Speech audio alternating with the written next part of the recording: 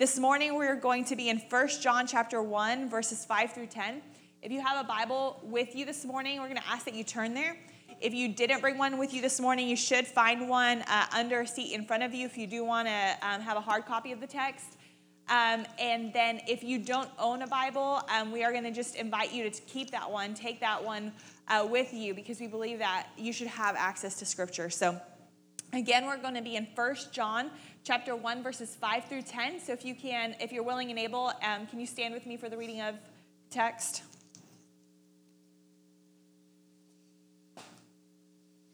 This is the message we have heard from him and proclaim to you, that God is light, and in him is no darkness at all. If we say we have fellowship with him while we walk in darkness, we lie and do not practice the truth. But if we walk in the light as he is in the light, we have fellowship with one another, and the blood of Jesus, his son, cleanses us from all sin. If we say we have no sin, we deceive ourselves, and the truth is not in us. If we confess our sins, he is faithful and just to forgive us our sins and to cleanse us from all unrighteousness. If we say we have not sinned, we make him a liar, and his word is not in us. This is the word of the Lord. Thanks be to God. You may be seated.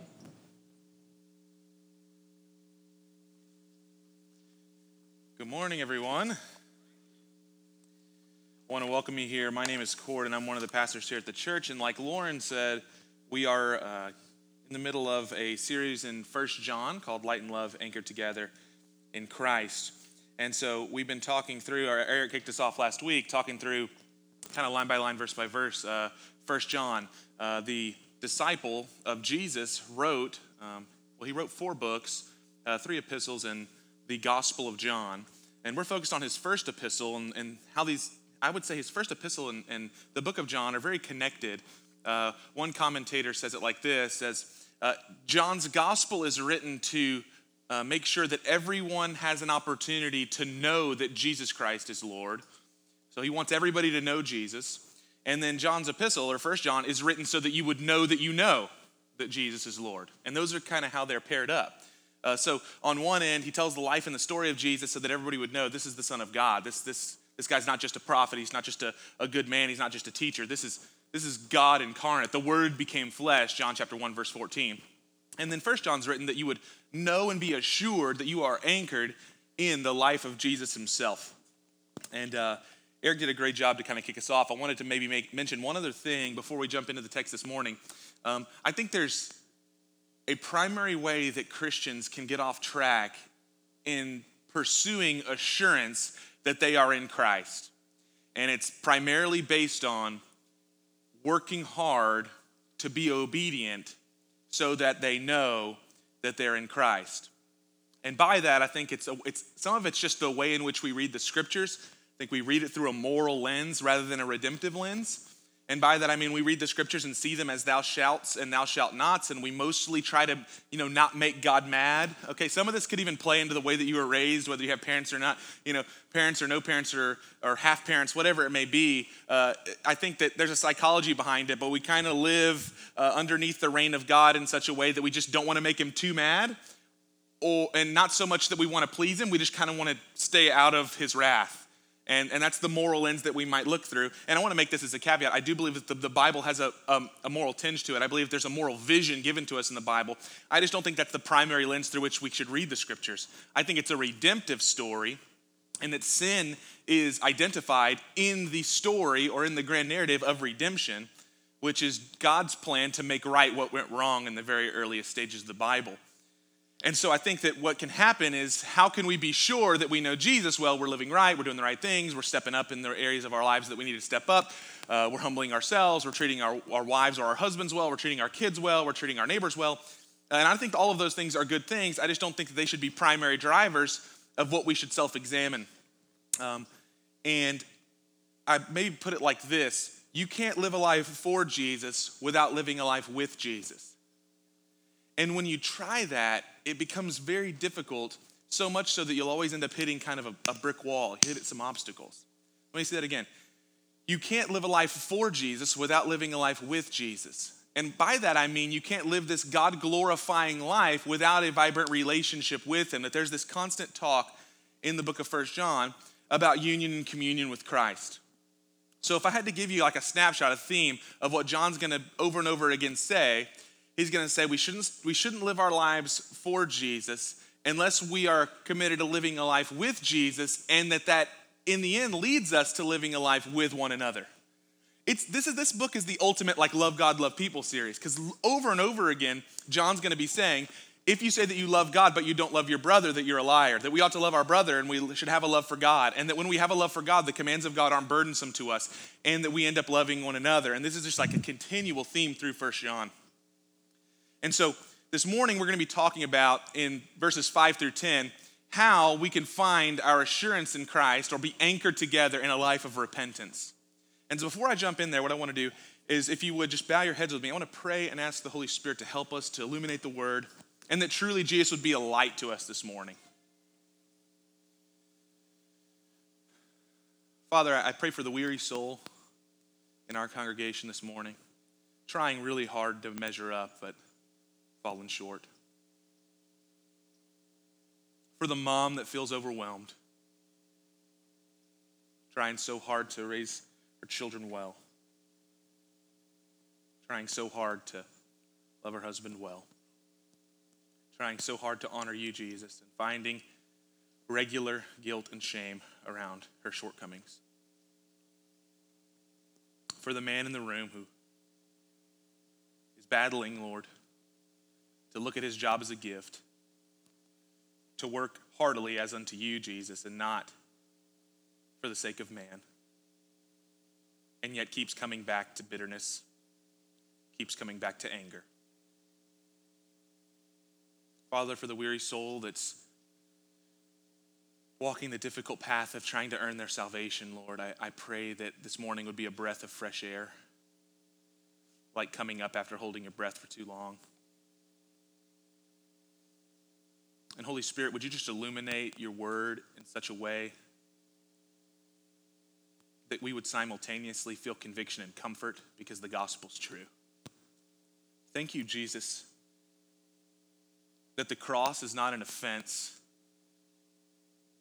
without it being a glorious gift, that it can be both, that although it can seem offensive to us because it hurts that we're sinners and we deserved that it's a real gift because you were willing to do what no one else could do. Thank you, God, for that. So now speak through your word. Holy Spirit, speak to our hearts. Give us what we need, not what we always want. And we ask it in Jesus' name. Amen. Okay, 1 John chapter 1, we're going to kick it off in verse number 5. So this is what John says. John says, this is the message we've heard from him being Jesus, and we proclaim to you that God is light, and in him is no darkness at all. This is going to be the first characteristic theme you see in 1 John. There are two, and I'll go ahead and let the cat out of the bag for the next one. God is light is the first one, and God is love is the second one. God is light, and God is love. That's 1 John. So we named the series appropriately, all right? You guys can thank me later. God is light, and God is love. The first one is God is light, and in him there is no darkness at all. Your Bible has this theme of light and darkness riddled throughout it. It starts in Genesis 1. God said, let there be light, and he separated the light from the darkness. And it rolls completely through all the way to Revelation, where it says that there's no sun anymore in the city of God because Jesus himself is our light, and there's no need anymore for the setting of this sun, right? Because Christ is the light of the city. So this theme of light and darkness also holds with it the companionship of life. Light and life go together in your Bible. I wanted to read a few of the scriptures that you find, Old and New Testament, and hopefully they'll roll up behind me. Psalm chapter 27, verse 1 says, the Lord is my light and my salvation. Whom should I fear? The Lord is the stronghold of my life. Of whom should I be afraid? Psalm 36, verse 9 says, for you is life's fountain. In your light, we will see light. So Isaiah chapter 60 says, arise, shine, for your light has come, and the glory of the Lord shines over you.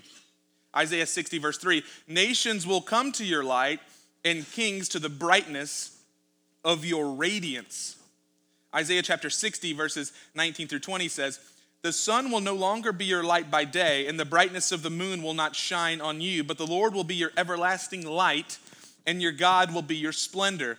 Your sun will no longer set, and your moon will not fade, for the Lord will be your everlasting light, and the days of your sorrow will be over. Micah chapter 7, verse 8 says, do not rejoice over me, my enemy. Though I have fallen, I will stand up. Though I sit in darkness, the Lord will be my light. The Gospel of John, chapter 1, verse 9, the true light, that's Jesus, who gives light to everyone, was coming into the world. And then John chapter number 8, verse number 12 says this, then Jesus spoke to them again, I am the light of the world. Anyone who follows me will never walk in the darkness, but will have the light of life. See, this theme kind of runs throughout your Old and New Testament regularly, over and over and over again, that God is our light, and in him there is no darkness at all. And that when we walk with our God who is light, that there's a fullness of life. Think of human flourishing. Think of vibrancy. That's what this idea of God being life to us. And this should make sense to us if we have any bearing on the scriptures itself, because God in Genesis chapter 1 and 2 is constantly bringing things to life, right? It says that there's a void over the darkness of the deep and that the Spirit is hovering over the waters. And our God says, let there be light. And from that point on, there's this continual giving of life.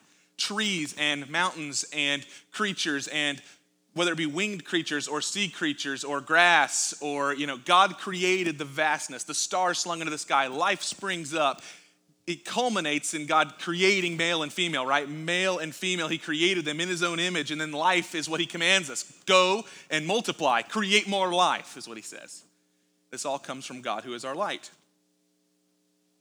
And in Jesus, there's a light that leads to life. The wholeness and truth that we were meant to experience is wrapped up not in a way or in a series of rules, but in a person, Jesus. Now that is what's unique to Christianity, is that we do not say that there's a list of rules or kind of a scroll that we have to unfold and try to live our lives according to this standard, but we say that there's a relationship to be had, that God, the light giver and the life giver, wants a relationship with us. And it's in that the way of life is lived. That's unique, and that's important. And that's what John's trying to tell us here. That Jesus came with one singular message, and it was that our God is light, and he's come to give life. And in him there's no darkness at all. Now, what is the darkness? What does it mean that there's no darkness in God? Well, in Genesis 3, and you guys remember this, we go to this a lot. It's a very formative passage in the Bible. In January, we're talking about going there for a significant portion of time, 1, 2, and 3. But in Genesis 3, we see that sin enters the world. And when sin enters the world through Adam and Eve's rebellion, God shows up after that rebellion and asks a simple question. He says, Adam, where are you? Adam and his wife had realized that they were naked and that they were ashamed. They sewed fig leaves together and they went and hid in the darkness. And as they went to hide into the darkness, God walks through the cool of the day. I want to point out to you that God's question is not an informational question. It's an invitational question. What do I mean? God knows where Adam is. This is like moms when you walk in and your kids are doing something they shouldn't do and you say, what are you doing? Right? Anybody? You already know. If your kid says, giving you information about what he's doing, he's most likely going to be lying or trying to lie, right? Or trying to, because you know what they're doing. It's rhetorical. God's question is the same. God is omniscient. He knows all things, and he's omnipresent. So wherever they were, he was there too. As he walks in the cool of the garden, where are you, Adam? It's not informational. What is it? It's invitational. Where you are right now is not where I created you to be. Why aren't you coming like you used to walk in the cool of the day with me? It's a call to him. Come over here. He's inviting Adam out of hiding. He's inviting Adam out of darkness. So John says here, it's only in the light of Jesus that we find life, and sin has a way of encouraging us into the darkness. Sin has a way of bringing shame and guilt that presses us away from God into darkness, and that our God is light. The book of John is going to say that this is the judgment, that the light came into the world and that the darkness hated the light and didn't want anything to do with the light. That there's a way that we see Jesus, and you can see this throughout all of the Gospels. When they heard Jesus' words, they repulsed from him and didn't want anything to do with him, because ultimately light shining out the darkness when you're in the darkness is actually really off-putting, and it uncovers some things that feel very shameful. And so the world wanted to push away from Jesus. So the question that we have to ask here, and I think it's what John is doing, and I think John's doing this graciously, is how can we be sure that we are experiencing an existence that is marked by the light and life of Jesus if that's what he's after for us? Like if Jesus came to give us this life, this vibrancy, this fullness, this wholeness, how can we be sure that we're marked by that and that we're not still kind of repulsing back in hiding? And I say that that's a grace from John because I think one of the worst things that could happen to us is for us to pretend that everything was okay, and in the end, we're not really walking in the light of Jesus. I think that would be terrible, wouldn't it? It's like I have one of my favorite pastors, his name's Matt Chandler. He always says, if Christianity is just a hobby for you, buy a boat. It's way more fun. It's like how difficult it is to have Christianity as a hobby where you're constantly having to chisel your moral character to be perceived as something by people that you're really not, and there's this weird game of masquerade that we play with each other. That's an awful existence if it's just a hobby. But if we're truly in love with Jesus, then this work that we're submitting to and that we're diligently joining and partnering with God for is worthy of something. But John's saying the only option that's not on the table for him is faking. It's just, that'd be a terrible existence. So he lovingly tells us, how do we know? Okay, so verse 6. And this is my first point. Jesus, our light, helps us to tell others the truth. Jesus, our light, helps us to tell others the truth. Listen to verse 6. If we say we have fellowship with him while we walk in darkness, we lie, and we do not practice the truth. But if we walk in the light as he is in the light, we have fellowship with one another, and the blood of Jesus, his son, cleanses us from all sin. Now, John is going to use 3 if we say statements. These if we say statements are meant to show us that there's a disconnect between what we say and what we believe at times, or what we say and how we live at times, and that we ought not ignore that because that's the path to living fake. That we ought to press into that. Why is there a disconnect between what I say and what I truly believe, or what I say and how I actually live? To press into that is to walk into the light. So you're not a hypocrite if you recognize the problem and press into the problem. You're a hypocrite if you recognize the problem and say, well, let's just kind of mask over that and make sure that nobody else sees the problem. I saw it. Does this make sense? It's like you're not a hypocrite if you open the closet and say, oh my gosh, this is terrible. You're a hypocrite if you close the closet and put a big sign on it that says clean, right? And so John says, let's press into that. Because what does John know? John knows that you and I, we are walking contradictions. We get way too comfortable with our inner division that's inside of ourselves. We are constantly at least 2 people, maybe 3, maybe 4, and I'm not talking about personality disorders. I'm just saying we have a divided self. John knows this about us. And these inner conflicts create a major problem in discerning good and evil because we are prone to self-justification. We will often try to redefine evil to appease our divided self. Even if our conscience begins to get after us, we will try to calm our conscience by redefining evil. And it's important that we define sin as Jesus does so that we don't fall into the lies and deception of the enemy. Now I want to point out something here that I thought is really interesting, and this is going to be regular throughout the epistle, the first epistle of John. Did you pick up that he says if we say we have fellowship with him while we walk in darkness, that's vertical fellowship. And yet we walk in darkness, we lie and we do not practice the truth. But watch this. But if we walk in the light as he is in the light, we have fellowship with, check this out, one another. That's horizontal fellowship. So why is he using these 2 things? If I were writing it, I would think that he's, to use the reconciliation language of the Bible, that it would say, if we walk in the light, then we have fellowship with him truly. But if we walk in darkness, we don't have fellowship with him truly. Does that make sense? It seems like 1 + 1 would equal 2. But he doesn't do that. He does a whole other thing where he says, no, but if we walk in the light, then we have fellowship with one another. The Greek word for fellowship here is koinonia, you would not even want to know that at all except for what it means. What does it mean? Fellowship, communion, partnership, intimacy, nearness. It gives a sense here of mutual generosity, a mutual giving and receiving, that in the life that Jesus has set out for us as his children, we're supposed to have that kind of koinonia vertically and horizontally, and that those things are interconnected. That to truly walk in the light, we need each other. Yes, we need God to be able to shine the light on what's there, but we need each other to be able to truly walk in the light as he is in the light. We need that mutual receptivity of someone knowing you in the deeper parts of who you are, and then being able to tell you the truth and accept you and receive you because of Christ. That there's something about someone receiving you even whenever you admit what you don't want to admit, like Adam hiding in the bushes and not wanting to come forward. There's something about someone receiving you that heals the heart. Thomas Merton says this. He says, we learn to live by living together with others and by living like them, a process which has its disadvantages as well as its blessings. If you've been a Christian for any length of time, you say amen to that, right?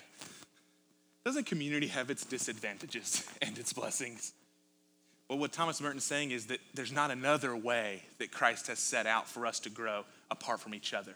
Like he doesn't have an intensive plan for us if we just don't like people. Like, listen, I'm an introvert. Is there another track for Christian growth, right? Don't we all have those moments where we just want to opt into that track, right? And I'm not saying there's not a place for solitude. I'm saying the primary way, the primary process through which we grow is actually in human relationship, which has its blessings and its disadvantages. Its disadvantages we know very well. These are things like gossip, like division, like someone who betrays you. If you ever felt betrayal, then the opportunity there was to know Christ more deeply because Christ was betrayed by his best friends, right? Jesus was not immune to the difficulties of relationship. In fact, he felt them more deeply than any. But there's also blessings to relationships, right? Like the things that we see in the book of Acts where they're all in the upper room together of one mind and one accord, believing that God is going to do something unique by showing up. Like at the Passover where they hand the cup of communion around for the very first time, and Jesus says, I now call you my friends, you're not my servants, you're my friends. And I'm gonna go to the cross and I'm gonna die. Whenever he calls Peter, James, and John with him and says, come up and pray with me because I am in anguish, and they pray together. Have you ever had that moment where you were in a terrible place and someone wrapped their arm around you and prayed over you? Blessing in that. There's healing in that. There's growth in that.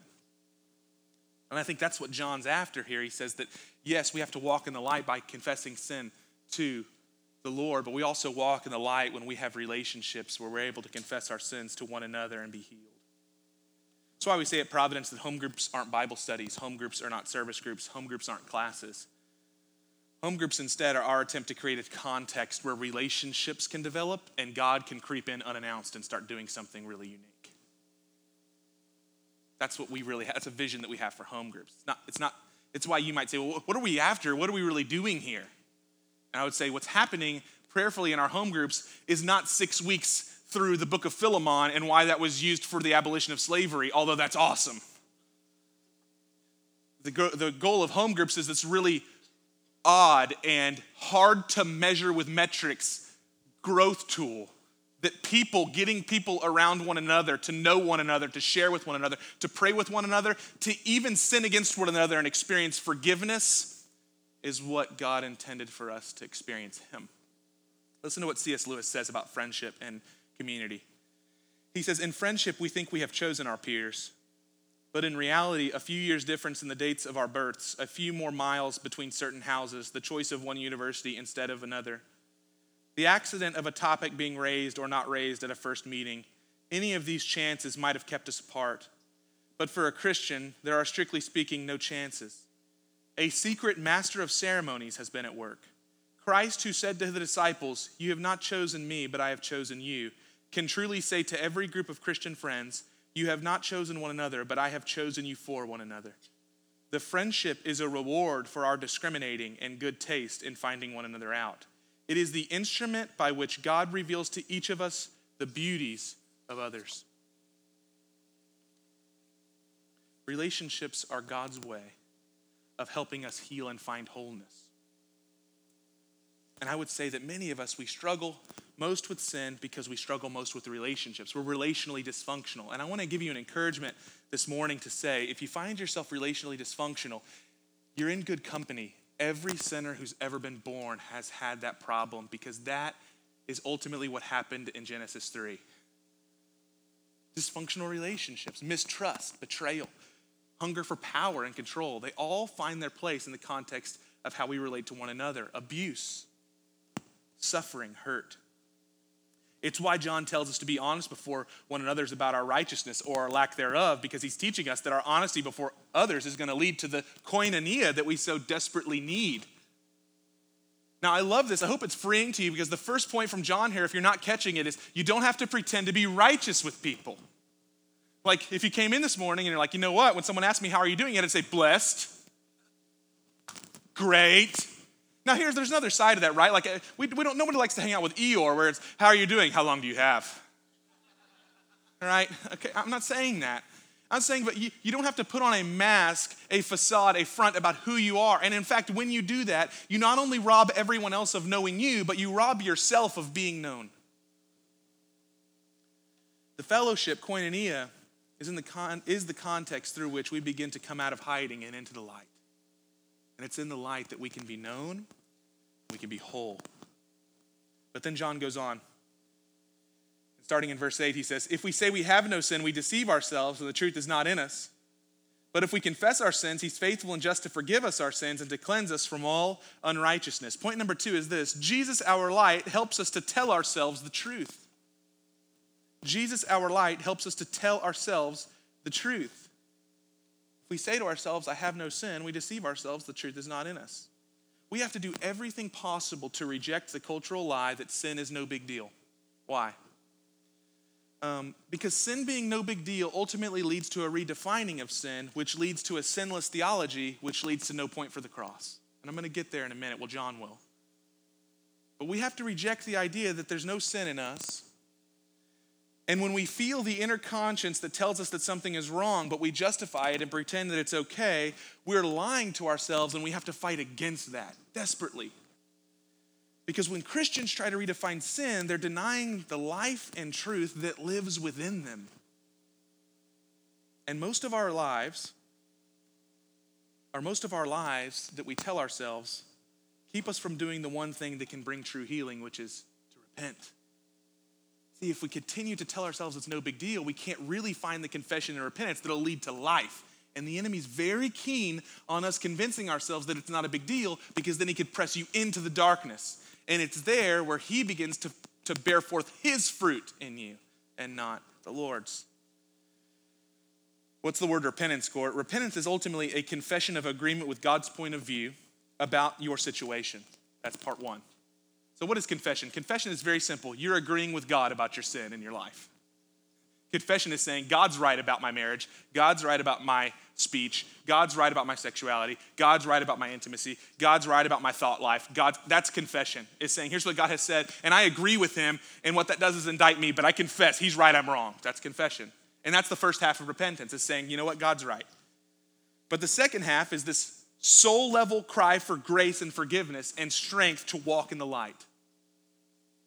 There's this something that happens in us as we cry out to a God that we believe loves us and is going to forgive us and has promised to forgive us. And that forgiveness has a way to give us strength again, to live a different life, to walk in the light with him, so that from the strength of union and relationship with Jesus, we can live a life for him.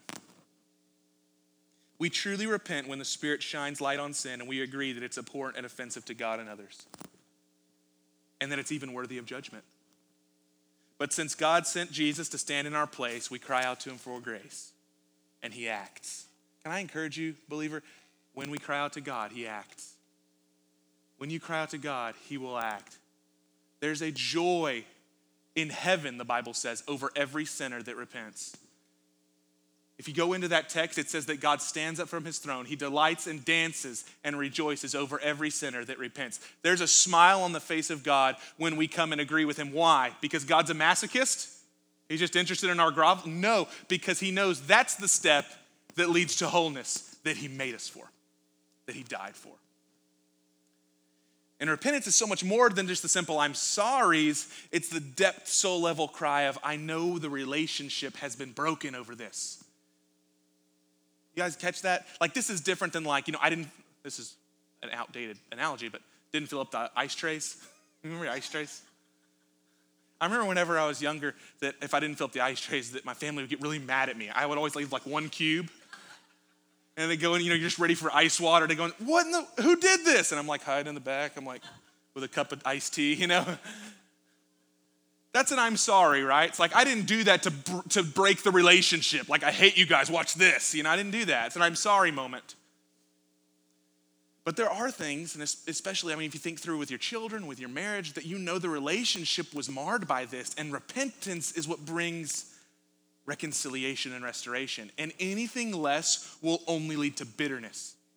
if you try to put simple I'm sorries over true marring of relationship, it actually just lets the wound fester, right? And even if you say, hey, it's a ceasefire, have you ever had that relationship where someone says, hey, I'm sorry I did that, but you knew it wasn't real soul level repentance, and so then you still had that weirdness between you? It was hard to rebuild the trust because you knew deep down, they just kind of said that because, their home group leader told them to, right? Real repentance offers reconciliation and restoration. I've often been asked the question, why do we talk so often about sin? And I just want to say, it's because sin is so dark and it pervades so much of our being that we can't ignore it. Sin infects and it sickens us. A couple of quotes about sin. This is from a philosopher named Dostoevsky. He says, the one who lies to himself and believes his own lies comes to a point where he can distinguish no truth either within himself or around him. And thus he enters into a state of disrespect towards himself and toward others. Respecting no one, he loves no one. And to amuse and divert himself in the absence of love, he gives himself up to the passions of his vulgar delights, and he becomes a complete animal in his vices, and all of it from lying to other people and himself. Sin's so corruptive, it's so deceptive. Listen to what Spurgeon says about sin. He says this, the idea of having no sin is a delusion. You are altogether deceived if you say so. The truth is not in you, and you have not seen things in the true light. You must have shut your eyes to the high requirements of the law. You must be a stranger to your own heart. You must be blind to your own conduct every day, and you must have forgotten to search your thoughts and to weigh your motives, or you would have detected the presence of sin. He who cannot find water in the sea is not more foolish than the man who cannot perceive sin in himself. As the salt flavors every drop of the Atlantic, so does sin affect every atom of our nature. I love what Spurgeon says here. He goes through this litany of things that you must have ignored, and I think that lines up with what Dostoevsky says, which is that we not only is relationship with others at stake, but it's really knowing ourselves that's at stake, because the more that we lie to ourselves, we have to start actually pressing away from what's going on in our soul. When we start feeling things, we have to start pushing it away. I feel guilty about that. We have to say, I'm not going to think about it. And then in order to do that, what you have to do is you have to create a substitute to distract you from your own heart. And I love what they're saying here. They're saying ultimately those substitutes is what becomes our vices. They become the things that destroy us. Because something's happening in the soul, we want to distract ourselves from it, so we medicate. And we don't have to medicate with illicit substances. We medicate with anything that will stop us from having to feel like we need to come before a holy God and say, cleanse me. And relationships are God's way of helping us to combat that shame. See, repentance takes place with God, and confession takes place in community. I'm going to say it again. Repentance takes place with God, but confession takes place in community. James chapter 5, verse 16 says this, confess your sins one to another and be healed. Therefore, confess your sins one to another, pray for one another that you may be healed. The prayer of a righteous person has great power as it's working. So Jesus, our light, comes in, he shines light on sin, and he doesn't do it to shame us, but instead he wants to shame the enemy so that darkness will no longer work in our lives. We openly put the enemy to shame when we confess our sins to one another and we look to God for forgiveness and healing. By bringing the sin to light, we are enabled to live a life of love again. John says that when we confess our sins to Jesus, Jesus forgives us and he cleanses us from all unrighteousness. Listen to me and hear me carefully this morning. The heart of the message, you can be forgiven. You can be clean. That's what John's after here. That anything less than this kind of confession and repentance actually keeps us under this lie that we're not forgiven and that we're not clean. And when you're constantly berated with the thought of you're not forgiven, you're not clean, you're not forgiven, you're not clean, your life will ultimately be lived underneath the identity that you created. Not forgiven, not clean, not forgiven, not clean, not forgiven, not clean. And John says this is not true. And then he ends with this. Check out 1 John chapter number 1, and this is verse 10. If we say we have not sinned, this is his third if we say, we make him a liar and his word is not in us. So point number 3, Jesus, our light, helps us to tell the truth about God. Jesus, our light, helps us to tell the truth about God.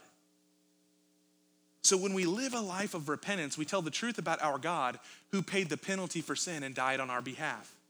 But if we say, or if we live our lives in a way that says that we're not sinners in need of God's grace and forgiveness, whether this is overt or covert, we're openly making God a liar because God sent his son specifically because you and I are sinners in need of grace. Does this make sense? So it's the life of the community regularly repenting that shows people, hey, the gospel's not only beautiful and glorious, it's absolutely necessary. So it's not only this amazing invitation, it's not like an addendum to our lives, it is our lives. If we don't have it, if we don't have the gospel, then we don't have anything that allows us to know that we're forgiven, to know that we're cleansed, to know that we're whole in Christ. And so when we deal with sin, we have to try to deal with it in all these fleshly manners. And Paul actually combats that by saying, hey, there's a lot of things in the world that will try to help you manage the flesh, and they look like they're wise, but in the end they have no power to cleanse you. I want to give you a challenge. You get on Facebook and look at all the ads and see how many of them are atonement offerers.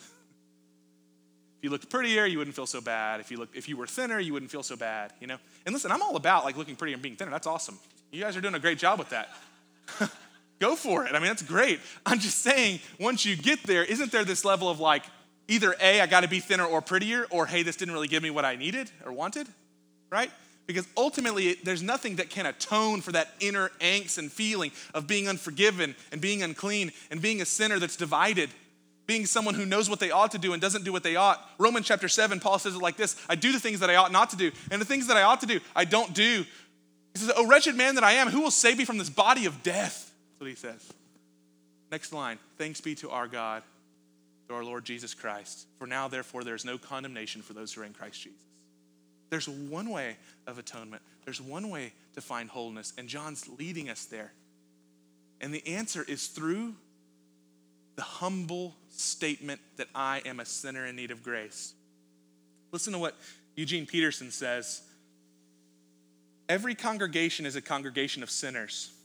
As if that weren't bad enough, they all have sinners for pastors. That's true. When we sin and mess up our lives, we find that God doesn't go off and leave us. He enters into our trouble and saves us. That's true too. That's the message of Genesis 3, isn't it? When God shows up and says, Adam, where are you? Rather than just ending it all because of his rebellion and being a traitor. Our God does not just command from on high, even though he knows. He enters into the garden and into our mess and says, what happened? And then promises, I'm going to make it right. On whose dime will you make it right, God? On mine. Because there's no other dimes. Jesus is the descent of God to our lives, just as they are, not the ascent of our lives to God, hoping that he might approve when he sees how hard we try. Now, that's the key with John here. Is he's saying when we finally admit our sin, when we finally admit that we're broken and that we need God's wholeness, that there's a moment of freedom where we recognize our God has come down to us. We don't have to climb Jacob's ladder, but instead Jesus climbed down to us. And he made the bridge that was broken. And then he didn't say, hey, you got to cross over the bridge. He carried us across it. You see, we often say that we have a relationship with God in Christianity, and that's what marks us as different from other religions in the world. And I think that's so true. Jesus is ultimately leading us. Jesus is calling the shots. Jesus is teaching us how to live. We are a mess and we need him to remake us. And repentance is this spirit-illumined realization that we've stopped following in the footsteps or walking, or we've walked away from him intentionally or unintentionally. Repentance shows the world that A, God is worthy of trust, and B, God is pursuing us always. And that's a great message, isn't it? Because the inverse of that is when we don't repent and we don't live a life marked by repentance, we tell the world the cross was unnecessary because really we're good. Or it was only necessary at the beginning, like when we were sinners back then. Oh no. Living a life of repentance shouts the gospel from every crevice of your life. It tells everybody, I don't only need grace at summer camp when I was a teenager. I need grace every day. The blood of Jesus cleanses my sin. We should be openly running toward our dad's voice as he looks for us because we are often prone to wander. Daily, we ought to be bringing ourselves before God, confessing our sins in community, because repentance lends the gospel a credibility that it doesn't need, but a credibility to outsiders because it's the gospel being applied. That's what repentance is. It's why in our home groups, hopefully we're not saying, oh no, we have a new person, let's not say anything negative about ourselves. I think you should be more introspective and say, let's make sure that they know just how much we need saving. Because if not, then what gets presented is someone comes in, outsider, maybe stepping out into the light, and we shine all the lights as though we are the light without the true source. No. We should be coming in and bringing them into the light and say, hey, we have a lot of darkness, a lot of messed up stuff. Hey, when you go into the light, though, our God meets you there. He's amazing. He is welcoming. He's done everything that needs to be done to put this away forever. I've worked really hard over the years pastorally and counseling to not have a change of face when I hear the most crazy of things confessed. Because I try to ask myself, how would the Father respond if someone confessed to him the deepest and darkest parts of their heart, whether it be sin against them or sin that they've committed? And I can't imagine that God would go, oh my goodness, oh my me, right? And the discipline that I'm trying to work in my heart is to have, what would Jesus' face look like as he welcomes in even the darkest of sinner? Like, we're kind of removed from what Jesus' time, and so we don't see it for what it is. But like when he sees Zacchaeus, this dark, nasty sinner, and says, we're going to have dinner. What was the look of Christ, right? Or when he sees the woman caught in adultery as she's been stripped, vulnerable, and about to be stoned in the middle. What's Jesus' face looking like? I think that the community of God can help to practice that by being open and honest about their own sin, because it starts to give us a compassion in our hearts that we need whenever you receive compassion from another. Nothing teaches you to welcome people like being welcomed when you feel like you don't deserve it.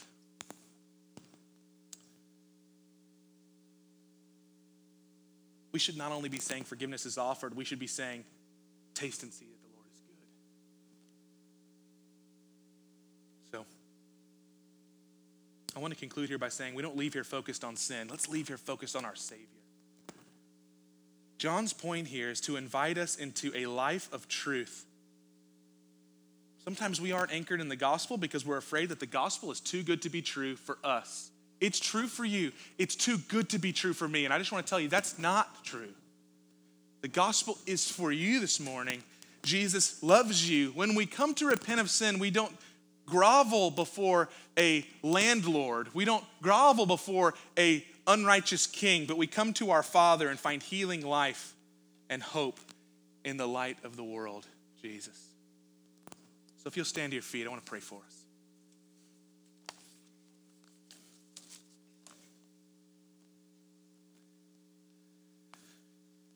Father, now I come before you and would you highlight the burdens we carry, the hiddenness in us? God, I know how it feels to be sitting with something and squirming inside. Would you make us into a body, a community that's not just willing to confess one to another, but then to take the next step and lend out a hand of love, a tender hand of acceptance. As the enemy tries to lie, as the enemy tries to accuse, as the enemy tries to press us back into darkness, Holy Spirit, would you overcome his lies in our hearts? Would you turn up your voice louder so that we would come before you and find the true light and love that you offer in your presence, Jesus? God, I pray a specific prayer that in the moments when our prayer volunteers are offered and we push down the need to go and pray with them, God, would you rebuke that in us, that part that the enemy's playing and keeping us from confessing to another? I ask, God, that you just give us great courage, great strength to come before you and find the healing that you offer. And as we take of the cup of communion, that it would not only be self-reflective, but it'd be fulfilling to know that we're in you, that you don't just call us to live for you,